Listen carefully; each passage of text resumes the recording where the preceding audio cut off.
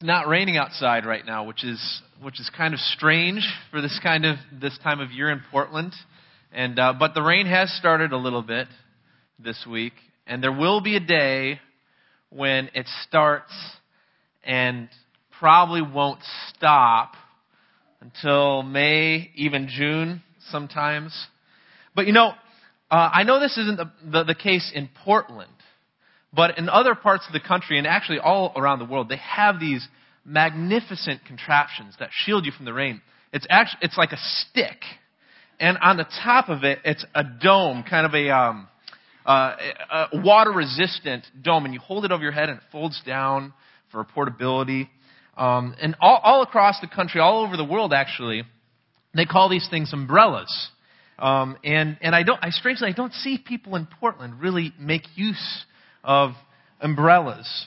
But umbrellas don't really shelter you from every kind of rain.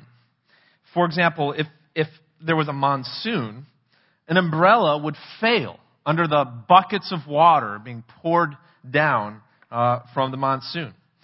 In a hurricane, an umbrella wouldn't stand a chance, let alone in a typhoon like the one that just hit the Philippines recently with 240 mile per hour wind gusts. It would be foolish to try to brave a typhoon with an umbrella. In the case of a typhoon, what you need is a bigger, more secure, more rigid shelter than an umbrella. In those kind of storms, what you really need is a safe house. And what we learned by this illustration is that the more intense the storm, the more drastic the storm, the more rigid and secure of a shelter that is required. This principle can be applied to other areas as well. Think about warfare. During World War II, there were a variety of air raid shelters that were constructed. There was one shelter called the Morrison shelter. I think it was mass-produced in England that you actually had, it's like a cage in your bedroom. And you would sleep in this Morrison shelter, and it would protect you in case of the structural collapse of your home. After World War II, however, after the invention of bunker-busting bombs, and especially the atomic bomb, almost every blast shelter or fallout shelter that's made is now many, many feet underground. But not even the most sophisticated blast shelter would be able to withstand a hit from an atomic bomb. No, and even some storm shelters in the Philippines that were expected to withstand the power of that typhoon, they did not hold up. And beyond the literal storms and literal air raids, we know other kinds of storms and wars that we need shelter from, don't we? We deal with internal wars and storms against the passions of our flesh, bondages of sin that just won't seem to lose their grip on us, no matter how hard we try. We deal with the internal storm of depression. It can come upon us like a flood. It can cripple us. It can even paralyze us, or even worse. And we deal with relational hurricanes, don't we? Familial strife, relational tensions in the workplace that can be so deeply emotionally draining and exhausting. We experience the atomic bomb of the news of cancer or the loss of a loved one. There are storms in this life. There are some weaponry that comes against us that no shelter is sufficient to shield us from. No shelter, that is, except for one shelter. And that's exactly what our text is about for this morning. Will you turn with me in your pew Bible, page 930 in your pew Bible, Psalm 91. And I would really appreciate it if you would read along with me as I read through this psalm aloud, if you would read along with me quietly. I'll give you a moment to turn there. Psalm 91.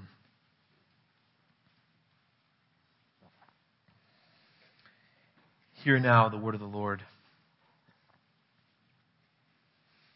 He who dwells in the shelter of the Most High will rest in the shadow of the Almighty. I will say of the Lord, He is my refuge and my fortress, my God in whom I trust. Surely He will save you from the fowler's snare and from the deadly pestilence. He will cover you with His feathers, and under His wings you will find refuge. His faithfulness will be your shield and rampart. You will not fear the terror of night, nor the arrow that flies by day, nor the pestilence that stalks in the darkness, nor the plague that destroys at midday. 1,000 may fall at your side, 10,000 at your right hand, but it will not come near you. You will only observe with your eyes and see the punishment of the wicked. If you make the Most High your dwelling, even the Lord who is my refuge, then no harm will befall you. No disaster will come near your tent. For He will command His angels concerning you to guard you in all your ways. They will lift you up in their hands so that you will not strike your foot against a stone. You will tread upon the lion and the cobra. You will trample the great lion and the serpent.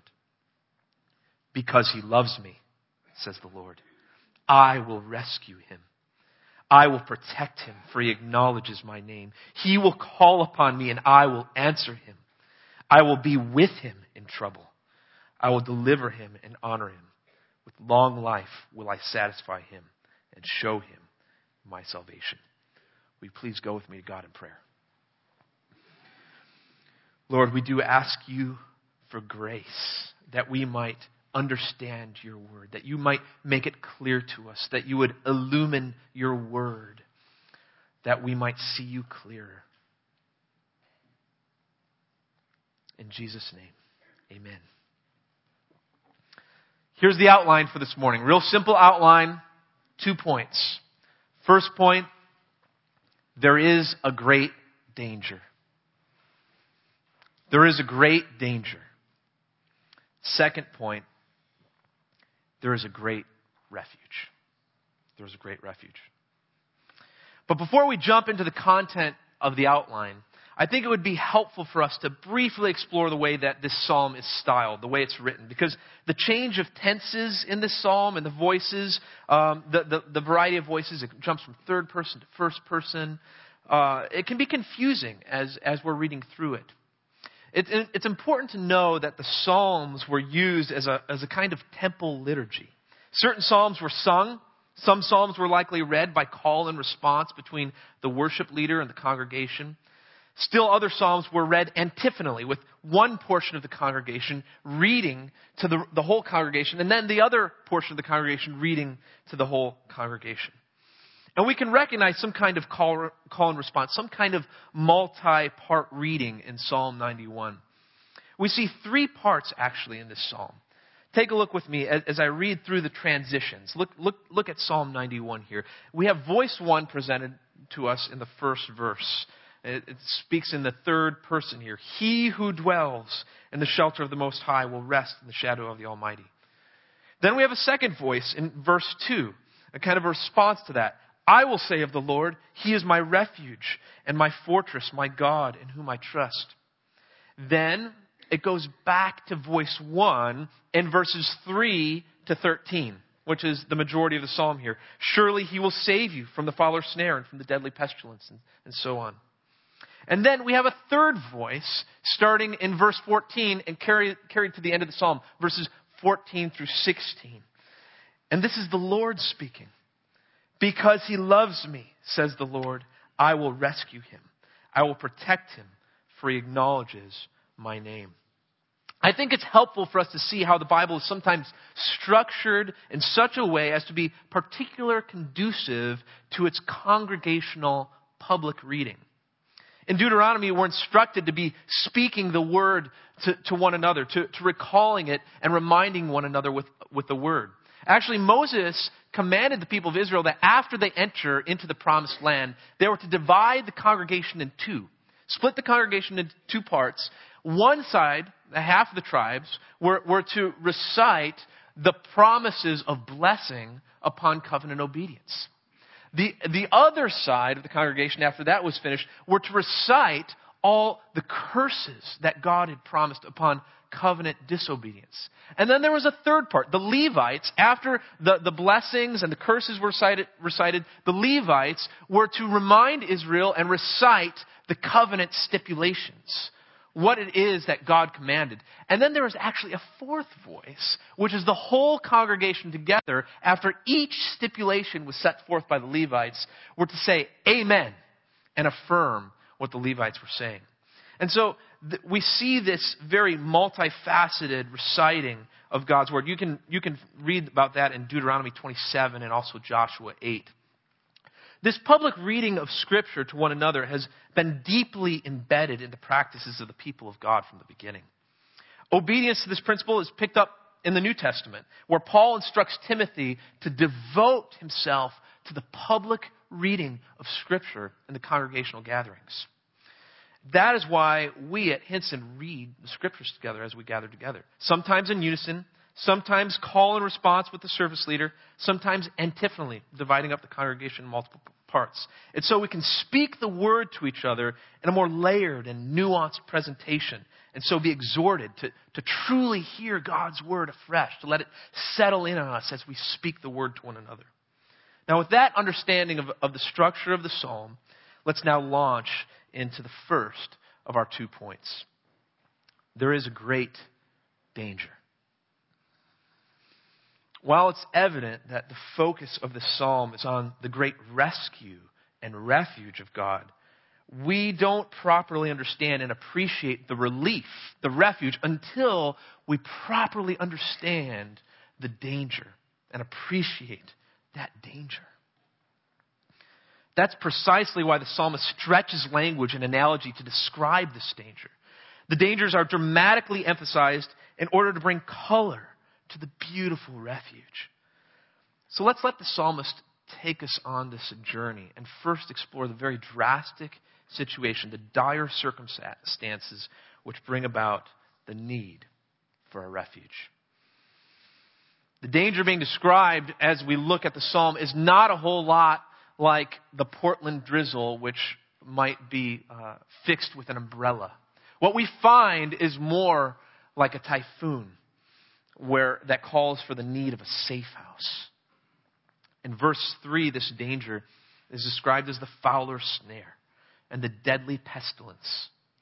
In verse 5, the terror of night, the arrow that flies by day.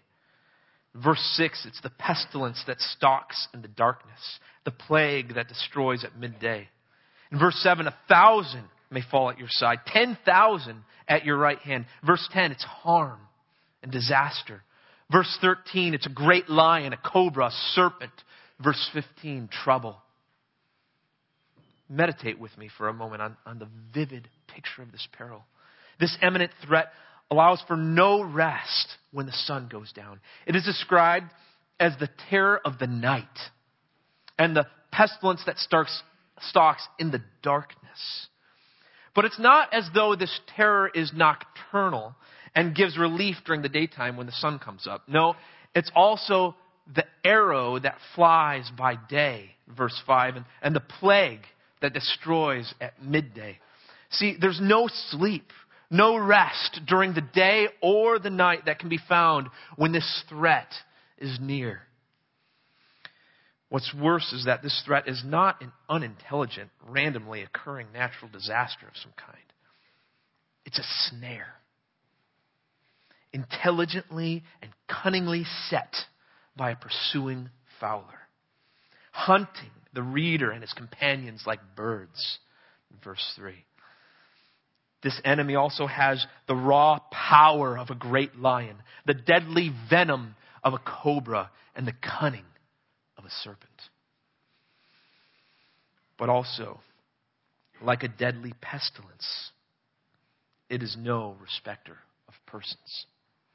It's easy to kind of hold this psalm at a distance. It's talking about arrows and pestilence. We don't usually talk about disease as pestilence. But especially when we're near Veterans Day, we're reminded of the rawness and the terribleness of war, of being pursued by weaponry, being pursued by bullets. And we're reminded here, this pestilence, cancer has touched all of our lives in some degree. We know people, and people in this congregation that are suffering. It's horrifying. Pestilence, this disease, it pursues old and young, male and female. It promises only harm and disaster. It's no respecter of persons. In fact, it seems that 10,000 people who are near, within eyeshot, in fact, will fall to this deadly prey. This is horrifying. And it triggers urgent questions deep within. Maybe chief among those questions is, who is in danger? Am I in danger? Is my family in danger? And what we find is, everyone is in danger. The destruction being described is totalizing and consuming, making a complete end of all those that it touches. 10,000 may fall within eyeshot of the reader, seemingly in a moment. 10,000 at your right hand of your companions annihilated in an instant. Seeing that this danger is no respecter of persons, and that we ourselves may be in the path of this totalizing destruction, we want to know something else, don't we? We want to know, what is this danger?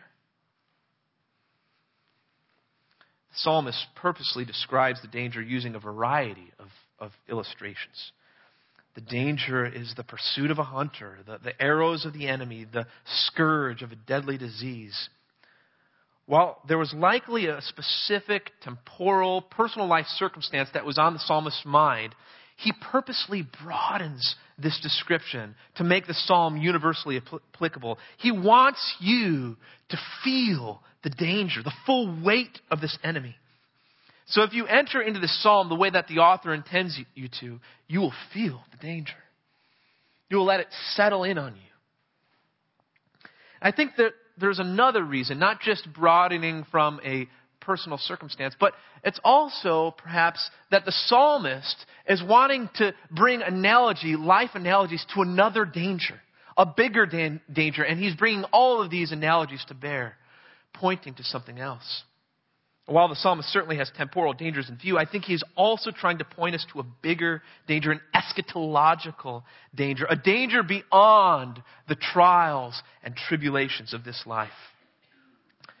This beyond temporary eschatological reading becomes clearer as we look to the grouping of psalms that Psalm 91 is in.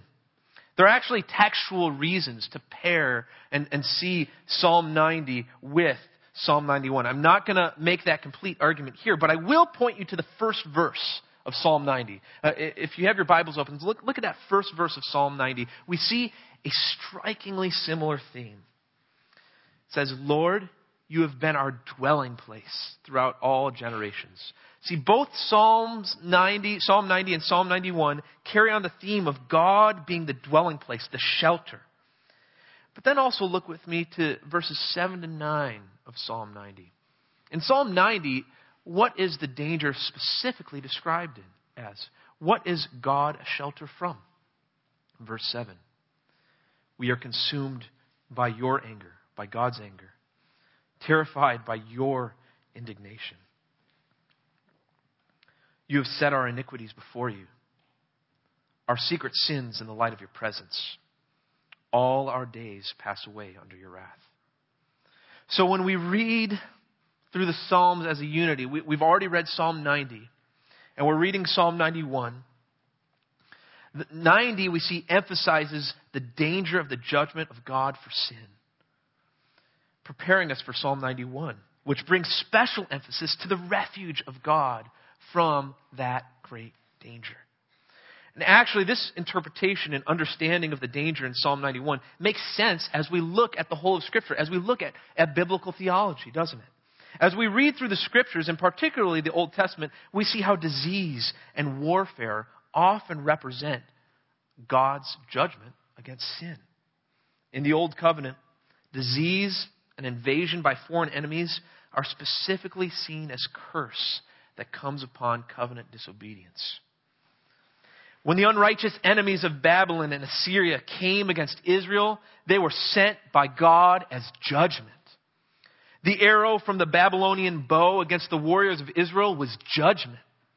The Assyrian charioteer with spear in hand, though he was wicked and godless, was in one sense a messenger of God, sent to do God's bidding of judgment.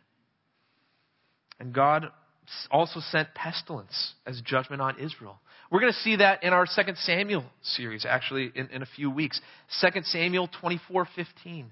God sends pestilence on Israel as judgment. And throughout the Old Testament, this judgment for sin by means of nations and disease is merely a picture, is merely a shadow of the great eschatological judgment that all the wicked will receive. As sinners, our greatest danger is not mainly Babylon or Assyria or foreign invaders or terrorism or leprosy or cancer. Our greatest danger is God's wrath towards sin.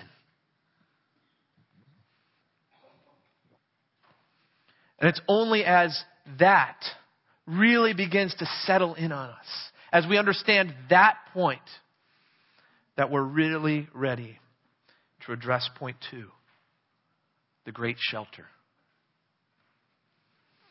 In the midst of the opposition, as the centerpiece of this very comforting, actually, psalm, we have a shelter. God is the shelter. Come with me again through the psalm.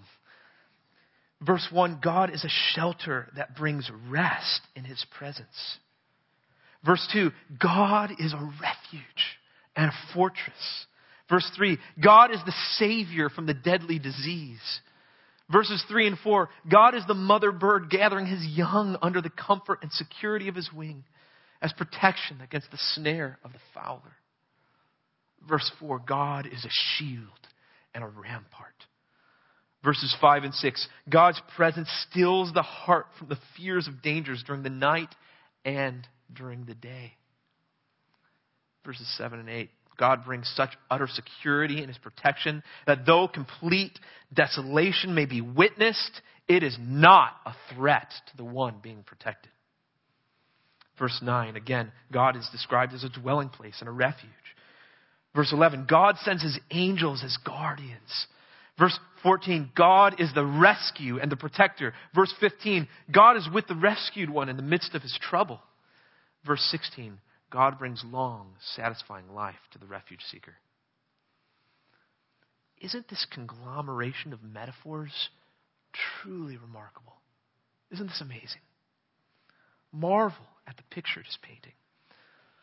God is an impenetrable fortress, solid, immovable. And He's also a different kind of shelter.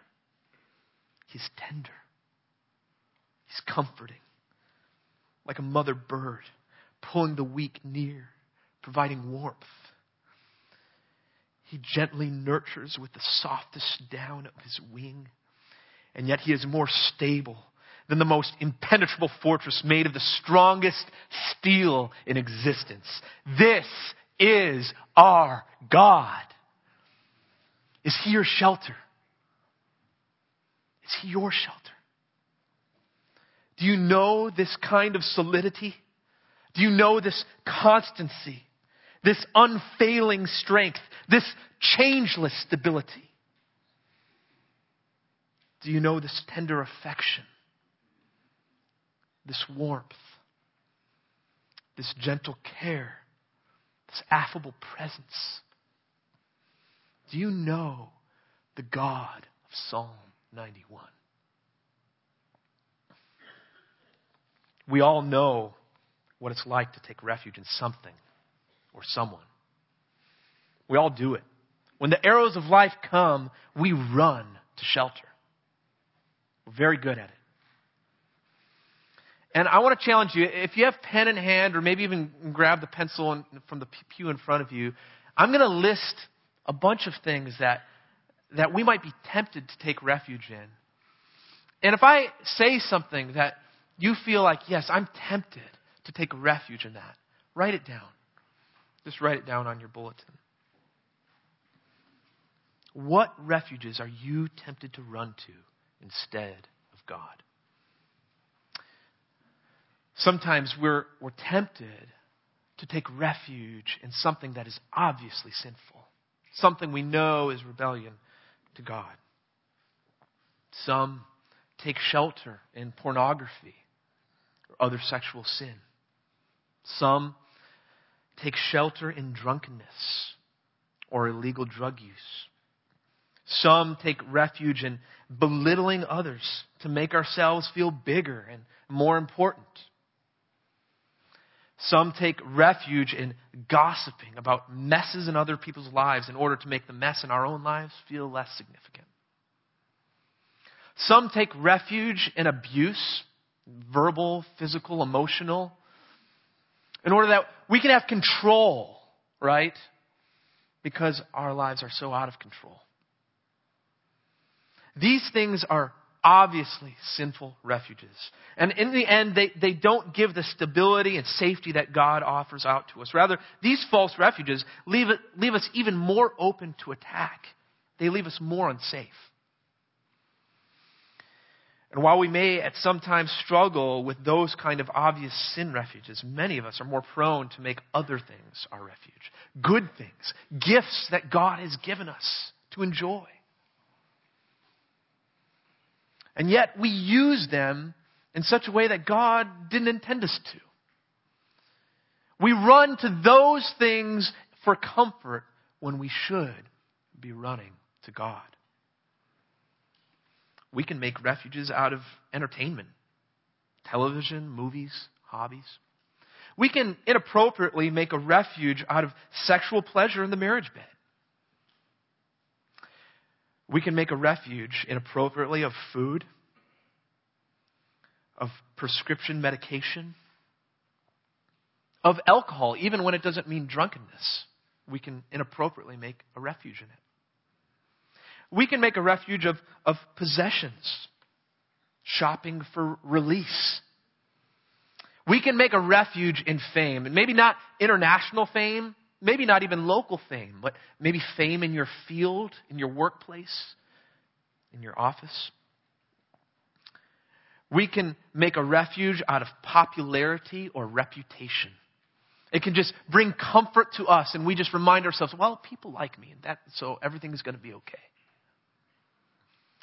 We can find refuge in personality. We can find refuge in friendships.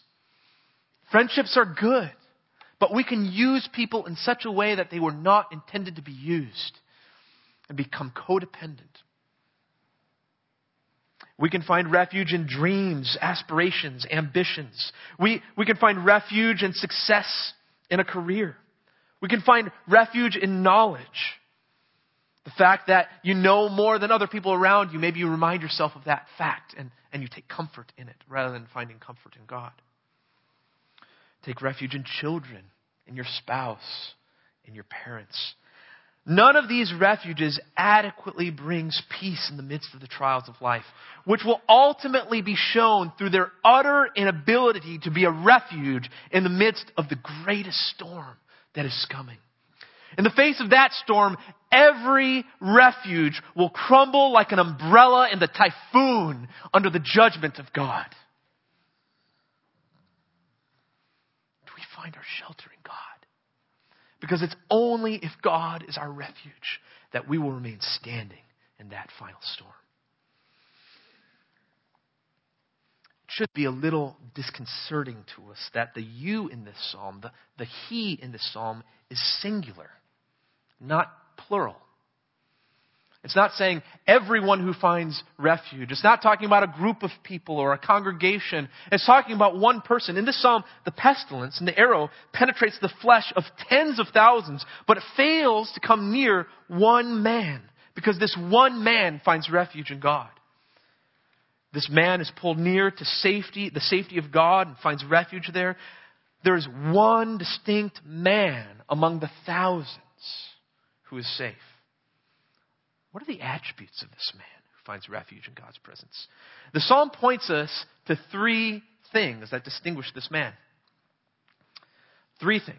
One, this person who finds refuge in God trusts in God. In verse 2, he says, I will say of the Lord, He is my refuge and my fortress, my God, in whom I trust. Secondly, this person who finds refuge in God calls upon God. Verse 15, this is what the Lord says of him. He will call upon me and I will answer him. Third thing, this person is uniquely attached to God. Verse 14, God says this, because He loves me. And that word is actually better translated because He's uniquely attached, because He attaches Himself to me, says the Lord. I will rescue him. I will protect him. Who is this person who finds refuge? Who finds safety? Who finds rescue in the presence of God in the awful storm? Who is this person that is uniquely attached to God, who calls upon God, who trusts in God? Do you call upon God in the midst of every storm? Have you always trusted in God and made Him your refuge? I haven't. Ultimately, there's only one who has. The God-man, Christ Jesus. When the Hebrews were richly provided for by God's miraculous provision of bread from heaven, quail falling from the sky, water pouring from rocks, when God caused their clothing and sandals not to wear out, did Israel trust in God? No. The Bible tells us they died in unbelief. However, when Jesus was fasting for 40 days in the wilderness, He didn't have all the provisions that Israel was given. He was fasting. 40 days in the wilderness, and Satan himself came to tempt Him. Did Jesus trust the Father? Yes. In the Garden of Gethsemane, as the great trial was fast approaching, and as Jesus beckoned His three closest companions to pray with Him, to call upon the Father with Him, to trust in the Father's plan and provision, who was it that trusted in the Father? Who was it that called upon the Father? Was it Peter, James, and John? No. Even when Jesus beckoned them to pray, they fell asleep. They didn't call upon God. They didn't trust in God. As Jesus was tried by sinful men, and a young servant girl asked Peter if he was attached to Christ in any way, did Peter trust in God? No. But as the chief priests with the scribes and elders mocked Jesus on the cross and said, He trusts in God, let God rescue Him. Who continued to trust in the Father's great provision? Who called upon God for rescue? Jesus. Who is it that found rescue in God from the great arrow of death sent to pierce His side? It was Jesus. Who is the one that is uniquely attached to the Father? Who is the one person in the whole Scripture that God opens up the heavens to declare, this is my Son. This is the one in whom I'm well pleased. Was it Abraham? Was it Moses? Elijah? David? Was it John the Baptist? The Apostle Paul? No. It was Jesus. No one in the Bible, no people of God in existence has ever perfectly trusted God and made God their refuge. No one except for Jesus. To bring this Christological fulfillment into clearer focus, look with me at verse 13 of Psalm 91. You, singular, will tread upon the lion and the cobra. You, singular, will trample the great lion and the serpent. The echo in this verse, in verse 13, is loud and it is clear. The promise, you will tread upon the lion and the cobra, you will trample the great lion and the serpent. It takes us back to the beginning of the biblical story. In fact, it takes us to the beginning of human history. It takes us to a deceiving serpent in a garden. We're reminded of that wicked snake who whispered the lie that mankind has believed ever since that terrible day. We're reminded of the curse that has come upon mankind for believing that lie. Death has entered the world.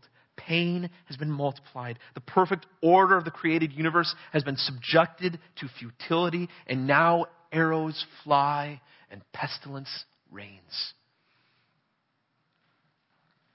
But not without hope. Because what we're ultimately reminded of in verse 13 of Psalm 91 is something else that took place in the garden. In the midst of disobedience, in the midst of curse, we're reminded of promise. The beautiful promise of God given in the curse to that slithering creature in Genesis 3:14 through 15. This is what God said. Cursed are you above all livestock and all the wild animals. You will crawl on your belly. You will eat dust all the days of your life. And I will put enmity between you and the woman, and between your offspring and hers. He will crush your head, and you will strike his heel. And here in our psalm, we hear an echo of that first gospel promise. And we, knowing the whole storyline of Scripture, we know that Jesus Christ is the promised offspring. Jesus is the seed whose heel was bruised on the cross, yet he crushed that wicked serpent. The reason the Son of God appeared was to destroy the works of the devil. Perhaps this is why Satan quotes the verse immediately previous to this in Matthew 4 and Luke 4. When Jesus was in the wilderness, fasting, being tempted of Satan, Satan quotes verses 11 and 12 of Psalm 91. But he leaves out verse 13. Perhaps he knows that Christ is aware of the implications of this verse. He's saying, if you want to prove to me your victory over me, if you want to prove to me that Psalm 91 is true, that you really are that serpent-crushing Savior, well, then show me that all Psalm 91 is true. Cast yourself down from this precipice and see God rescue you. But Christ waited until the time appointed by God to prove himself as the serpent crusher. And Christ, the one who ultimately fulfills the psalm, the one who is uniquely attached to the Father and trusted him completely, calling on him in the moment of trial, this Christ, God incarnate, becomes our refuge. Because while in one sense he preserved himself in faithfulness, in another sense, he gave himself to the pestilence. He gave himself to the arrow that we merited by our sin. And in so doing, Christ makes this psalm, which is not ours at first, he makes this psalm our psalm. Christ makes it possible for God, who was not our refuge, to become our refuge. And when we read verse 4, precious verse 4 of Psalm 91, we read, Christ's faithfulness will be your shield and rampart. It's Christ's faithfulness, not our faithfulness. We were not faithful. Christ was faithful. While Christ found his refuge in God in the face of wickedness all around him, we need the refuge of Christ precisely because we are wicked and deserving of the eternal wrath of God. It's precisely because we are not faithful that we need Christ's faithfulness as our refuge. We have merited the pestilence and the piercing arrow, and yet Christ becomes our refuge. He doesn't call the righteous to find their refuge in him. He calls the wicked. I think there's a wonderful parallel, allusion to this psalm in Luke 13:34. Jesus says this, O Jerusalem, Jerusalem, you who kill the prophets and stone those sent to you, how often I have longed to gather your children together as a hen gathers her chicks under her wings, but you are not willing. Christ employs the same Old Testament imagery that is employed in Psalm 91 of a mother hen gathering her chicks under the safety of her wing. And who is he offering the safety to? Is he offering it to the clean and holy, set-apart city of Jerusalem, which is set apart from all the cities of the world because of their obedience, because of their covenant faithfulness? No. Jerusalem, you wicked city, you who killed the prophets and stoned those sent to you, I have longed to gather you. I have longed to be your refuge, is what Christ says. Will you go to this Christ? Will you let Christ gather you under his wing? In our psalm, the beckoning looks like this in verse 9. If you make the Most High your dwelling, even the Lord who is my refuge, then no harm will befall you. No disaster will come near your tent. Will you allow Jesus to make this psalm yours?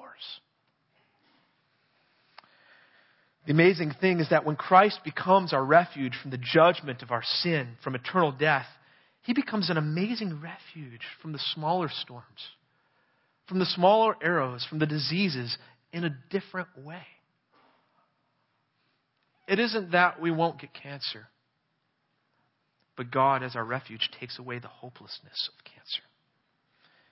It isn't that our loved ones won't die, but God gives us hope and comfort even in the midst of their passing. It isn't that we won't get laid off from our jobs, but it is that God becomes more than enough for us in the pain of joblessness. It isn't that we won't have relational tension with our spouse or our children, but it's that there is always hope for restoration because the gospel is true. And even when God does not grant restoration, he becomes more than sufficient in a way that's impossible for us to describe. He grants a peace that passes all understanding. As arrows in this life come, we suffer, but not like those without hope. We know that God has turned every trial of suffering into a pathway for our sanctification. We suffer as though those who have God as our shelter, the one who holds the whole universe in his hands. But God's provision even goes beyond shelter. Christ does not only give us the shelter that was his shelter and was not our shelter. He also gives us the victory that was his victory, was not our victory. For example, in Luke 10:19, Jesus says to the 72, he says, 72 of his followers, he says, I have given you authority to trample on snakes and scorpions, to overcome all the power of the enemy. Nothing will harm you. And this is translated in some way to all believers, where Paul says in 1 Corinthians 15:57, God gives us the victory over death through our Lord Jesus Christ. And this promise is amazing. Romans 16:20. Underline this one, circle this one, memorize this one. It's an amazing promise. The God of peace will soon crush Satan under your feet. God will crush Satan, and the church will crush Satan. God will crush Satan under your feet, church. That is amazing. Will you inherit this victory? Is this victory yours? The victors are all who hope in God, all who repent of their sins and hide in Christ and his work for us. If this is you, you will be victorious. Death does not get the final word. Those besetting sins that plague you in your darkest hour and bring condemning words to you from the pit of hell, they lie. You will be victorious. The relational pains, the pains from sickness and frailty, the sorrows of financial difficulty, depression, confusion, weakness of mind, familial strife, and Satan himself. God has promised you victory. God will crush him under your feet if you believe Romans 16:20. If you will make this psalm yours through Christ. Do you believe it? Now, I want to briefly at the end here review some points of application. 3 points of application. One, this may seem obvious, but it's important that we don't miss the obvious. Take refuge in God. Well, what does that look like? What does it look like to take refuge in God? That seems very untangible, right? How do we get our hands around that? Take refuge in God. Well, the three things that were laid out for us in the song. Trust in God. In the midst of the arrows, in the midst of the pestilence, trust in God. Believe in the promises of God. Trust in Him. Secondly, call on God, just like verse 15. Call on Him.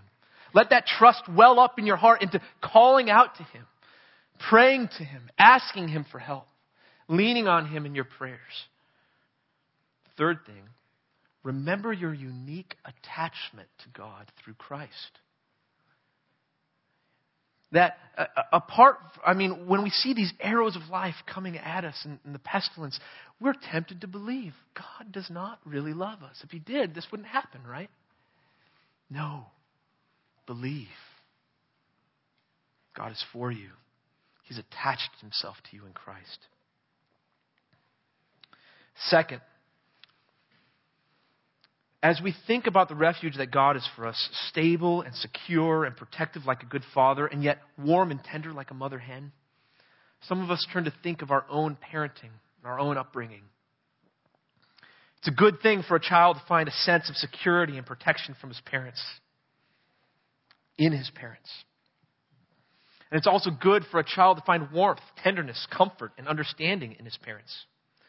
Parents are designed to be a kind of refuge from the harsh realities of the world. However, parents are not meant to function in a way that just points ultimately to them. They're to point and point ultimately to God as the ultimate comforter, as the ultimate protector. Parents, while it's our God-given responsibility to protect and comfort our kids, we should seek to protect and comfort our kids in such a way that reminds them, that points them to God as the ultimate protector, as the ultimate comforter. Now, some of us didn't experience that kind of stability and comfort growing up. Many of you maybe have not known the stability and protection in your home in those tender years of life. You needed, in fact, a refuge from the very people who should have been protecting you. Others of you in this room don't know what it's like to be tenderly cared for or nurtured with understanding by your parents. Some of you have known neither. You need to hear me. You have a refuge. You have a fortress to hide in. You have an understanding Father to look to. God wants you to know it. God wants you to experience His tender shelter. And it will be sweeter for some of you that haven't known that in your parents. The fact of the matter is, no parent will be able to be a refuge for their children amidst the biggest storms of life. But God can. No parent can comfort their children in the midst of life's biggest heartaches. But this one comforter can. Will you trust Him? Will you point your children to Him? Last application. Resist the whisper of Satan. Resist the whisper of Satan. I think there's an important application for us as we think of how this psalm was used in the mouth of Satan against Jesus. Satan was in essence saying to Jesus, are you really going to be victorious over me? Is Psalm 91:13 really a true promise to you? If so, won't God rescue you from every other trial and difficulty in life? Won't God rescue you when you put yourself in harm's way? And I think Satan comes to us in a similar way. And he says, how can you believe that God will save you from His wrath on the final day if He doesn't rescue you from the consequences of sin now?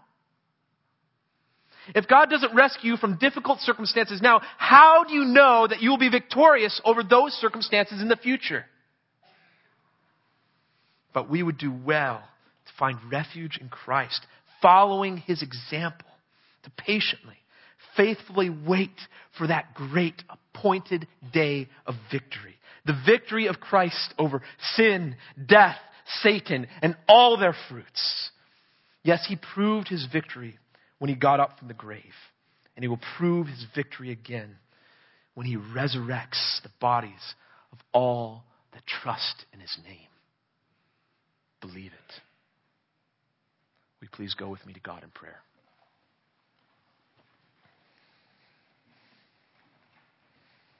God, you have provided for us a great refuge in Christ. I pray that you'd give us grace to hide in the shelter that you have provided and not to run to other shelters. We thank you for your word to us. In Jesus' name.